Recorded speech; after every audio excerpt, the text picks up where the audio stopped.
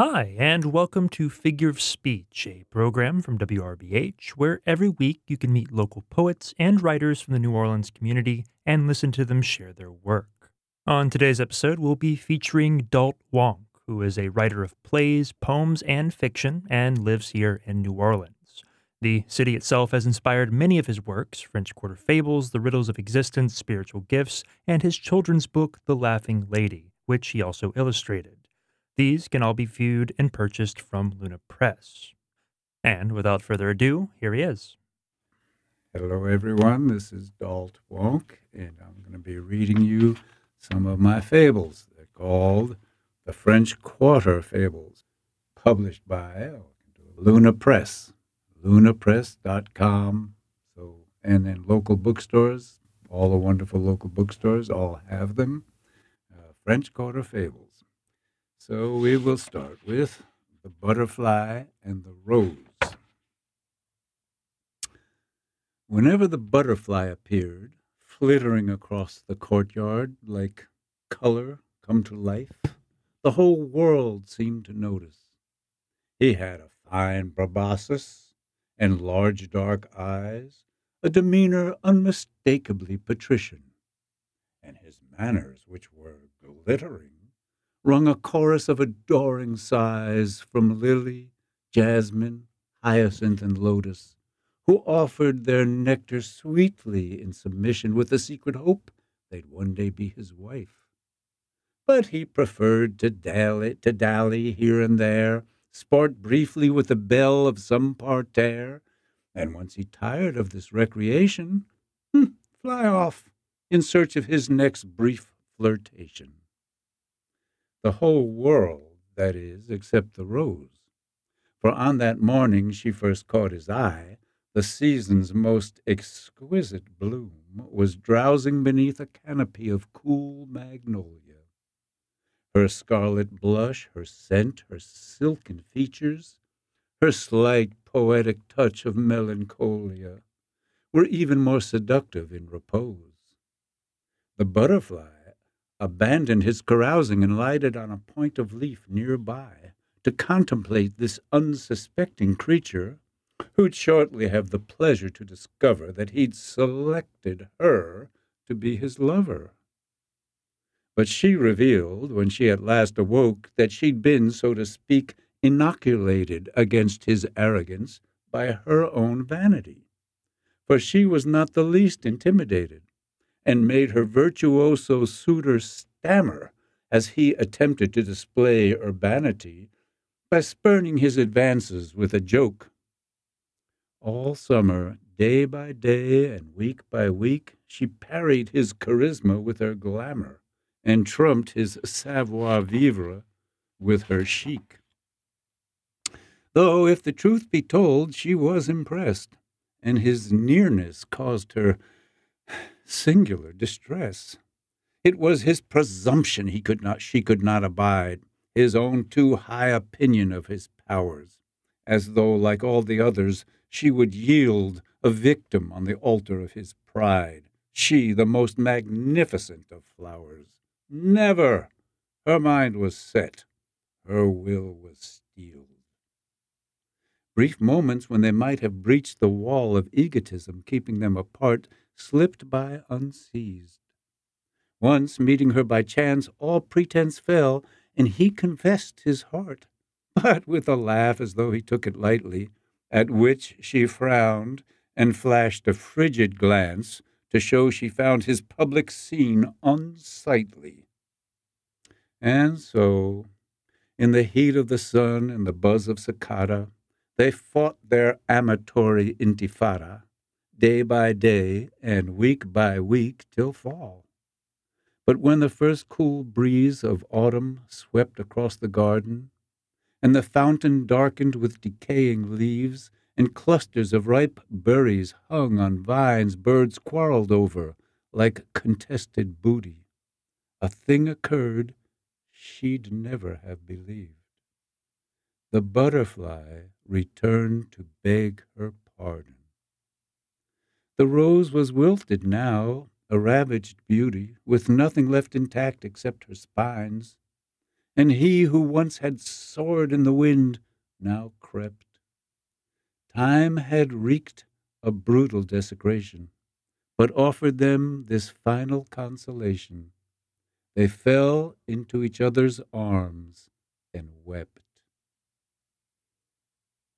And the aphorism to this fable is humility is the one true gift of age. Ain't it the truth? That is the hoped for response to the aphorism called in English the moral, which seems to imply there was a lesson taught, which maybe in some fables there are, but this ain't the right place if that's what you're looking for. This is more like ain't it the truth place. Okay, so here's another fable. It's called The Mousetrap. Okay. Fortune was not smiling on the mouse. He'd foraged all night, but failed to gain admission to a single jar or canister or bin, and his gunny sack was empty of provisions. Then a noise he made woke up the sleeping cat. He fled in terror through the darkened house, while, like a vengeful fury, she pursued. Leaping and tumbling like an acrobat, somehow he contrived to save his skin. With a heavy heart, he started trudging back to the little hole in the wall that he called home. He was ashamed to face his waiting spouse, for they had a numerous and hungry brood, but not a scrap of food. His bones were aching, and his mood was black. When suddenly, before his dazzled eyes, like a spectre figure in a catacomb, a perfect wedge of cheese materialized, pale and warm and ripe and aromatic. His luck has changed at last. He was ecstatic. But what was it doing on this strange device? And why was it carelessly left lying there? Mankind has never been a friend to mice. He hesitated, for he was suspicious, and fearing hidden danger, sniffed the air. But an aroma, cloying and delicious, dulled his brain and paralyzed his will, and in a dream he saw his dreams fulfilled. The returning hero, welcomed by his mate, like a pirate captain bringing home a treasure, as the children, feasting gaily, squeal with pleasure. And with these happy thoughts, he took the bait. How about the hibiscus and the fern? The hibiscus and the fern. Okay. A pampered young hibiscus liked to take the sun each afternoon upon her balcony. A weather-beaten fern who clung to a nearby wall would keep her company. "Look at you, fern," the young hibiscus once declared. "Those gnarled roots, that twisted stem, those yellowed leaves."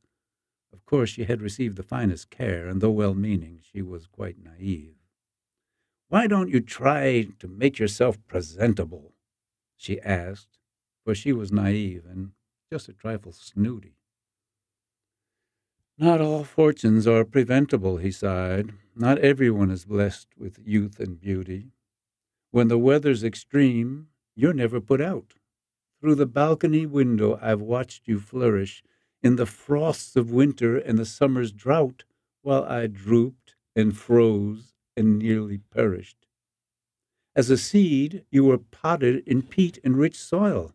A bird dropped me here, and here I am stuck.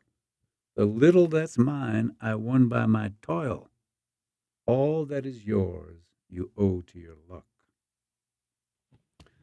I owe to the beauty I bring to a place, so the heart may be soothed and the spirit uplifted."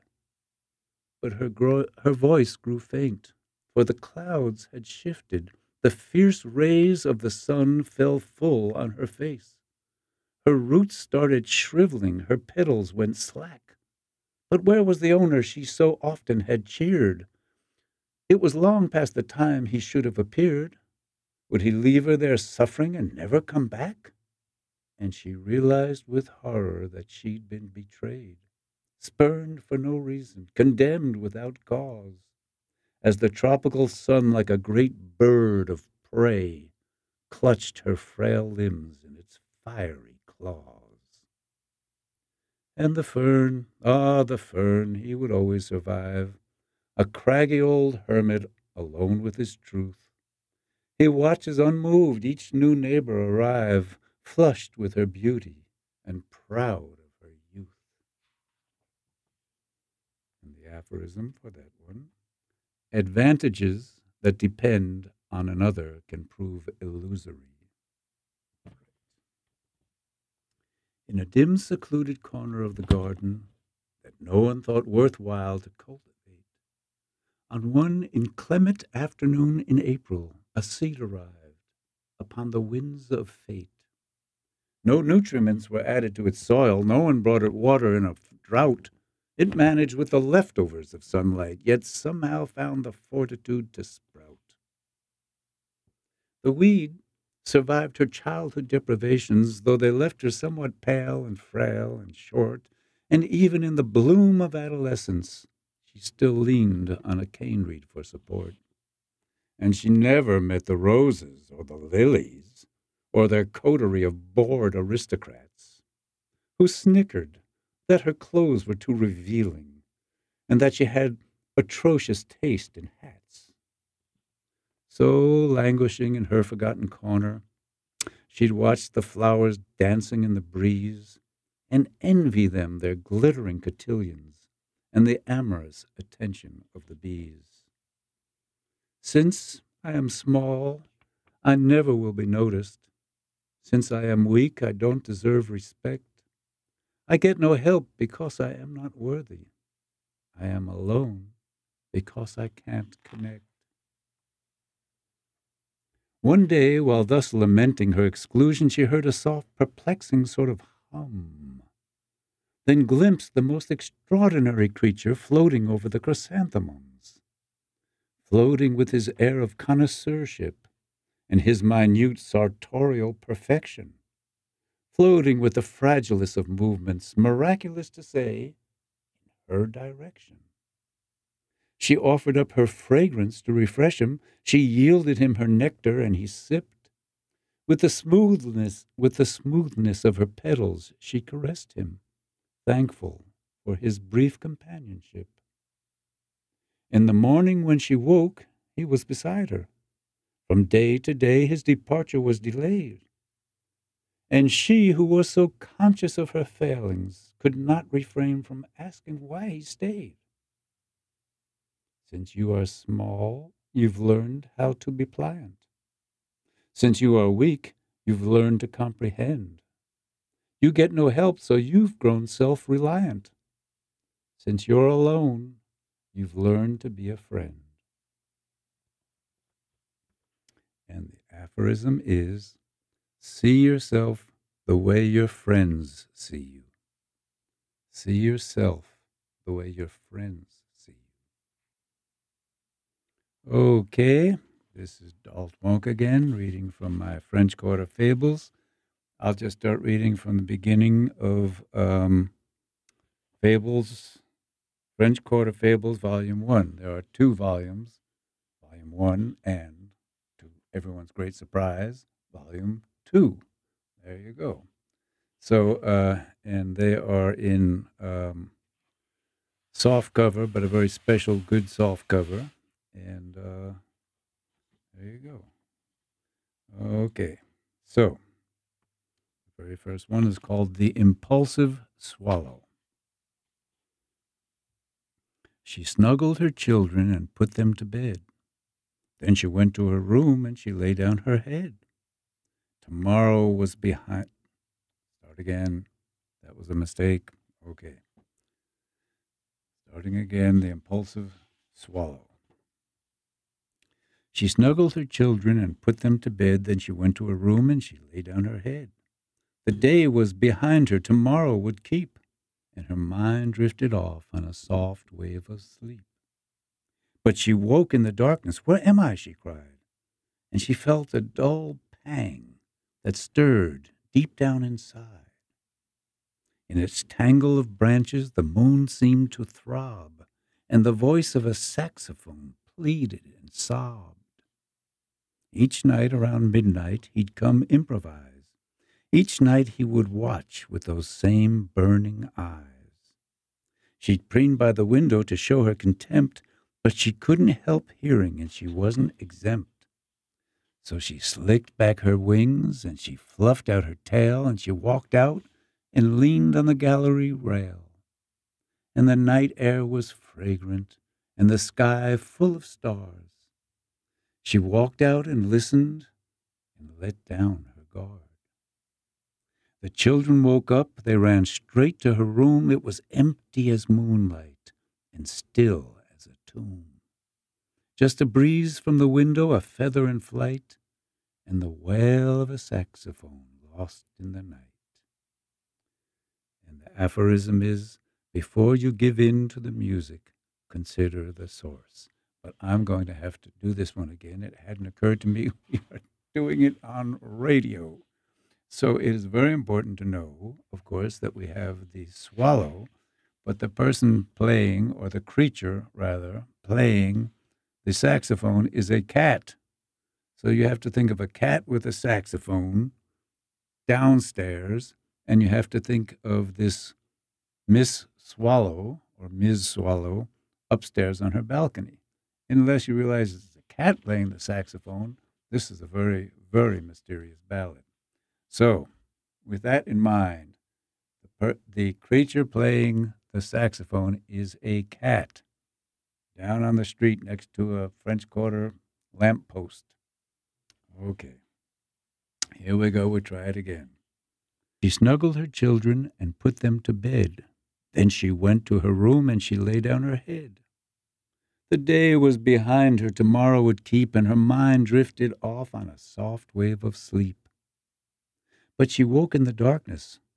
"Where am I?" she cried, and she felt a dull pang that stirred deep down inside. In its tangle of branches, the moon seemed to throb, and the voice of a saxophone pleaded and sobbed. Each night around midnight, he'd come improvise. Each night he would watch with those same burning eyes. She'd preen by the window to show her contempt, but she couldn't help hearing, and she wasn't exempt. So she slicked back her wings, and she fluffed out her tail, and she walked out and leaned on the gallery rail. And the night air was fragrant, and the sky full of stars. She walked out and listened and let down her guard. The children woke up, they ran straight to her room. It was empty as moonlight and still as a tomb. Just a breeze from the window, a feather in flight, and the wail of a saxophone lost in the night.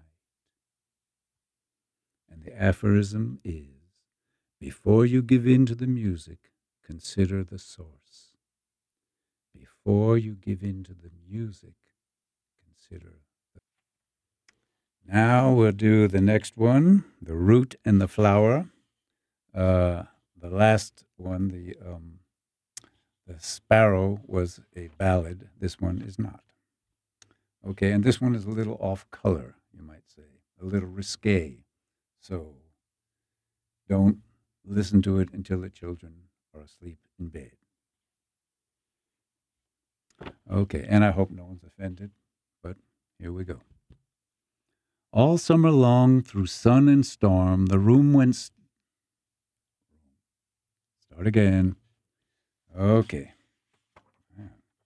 The root and the flower.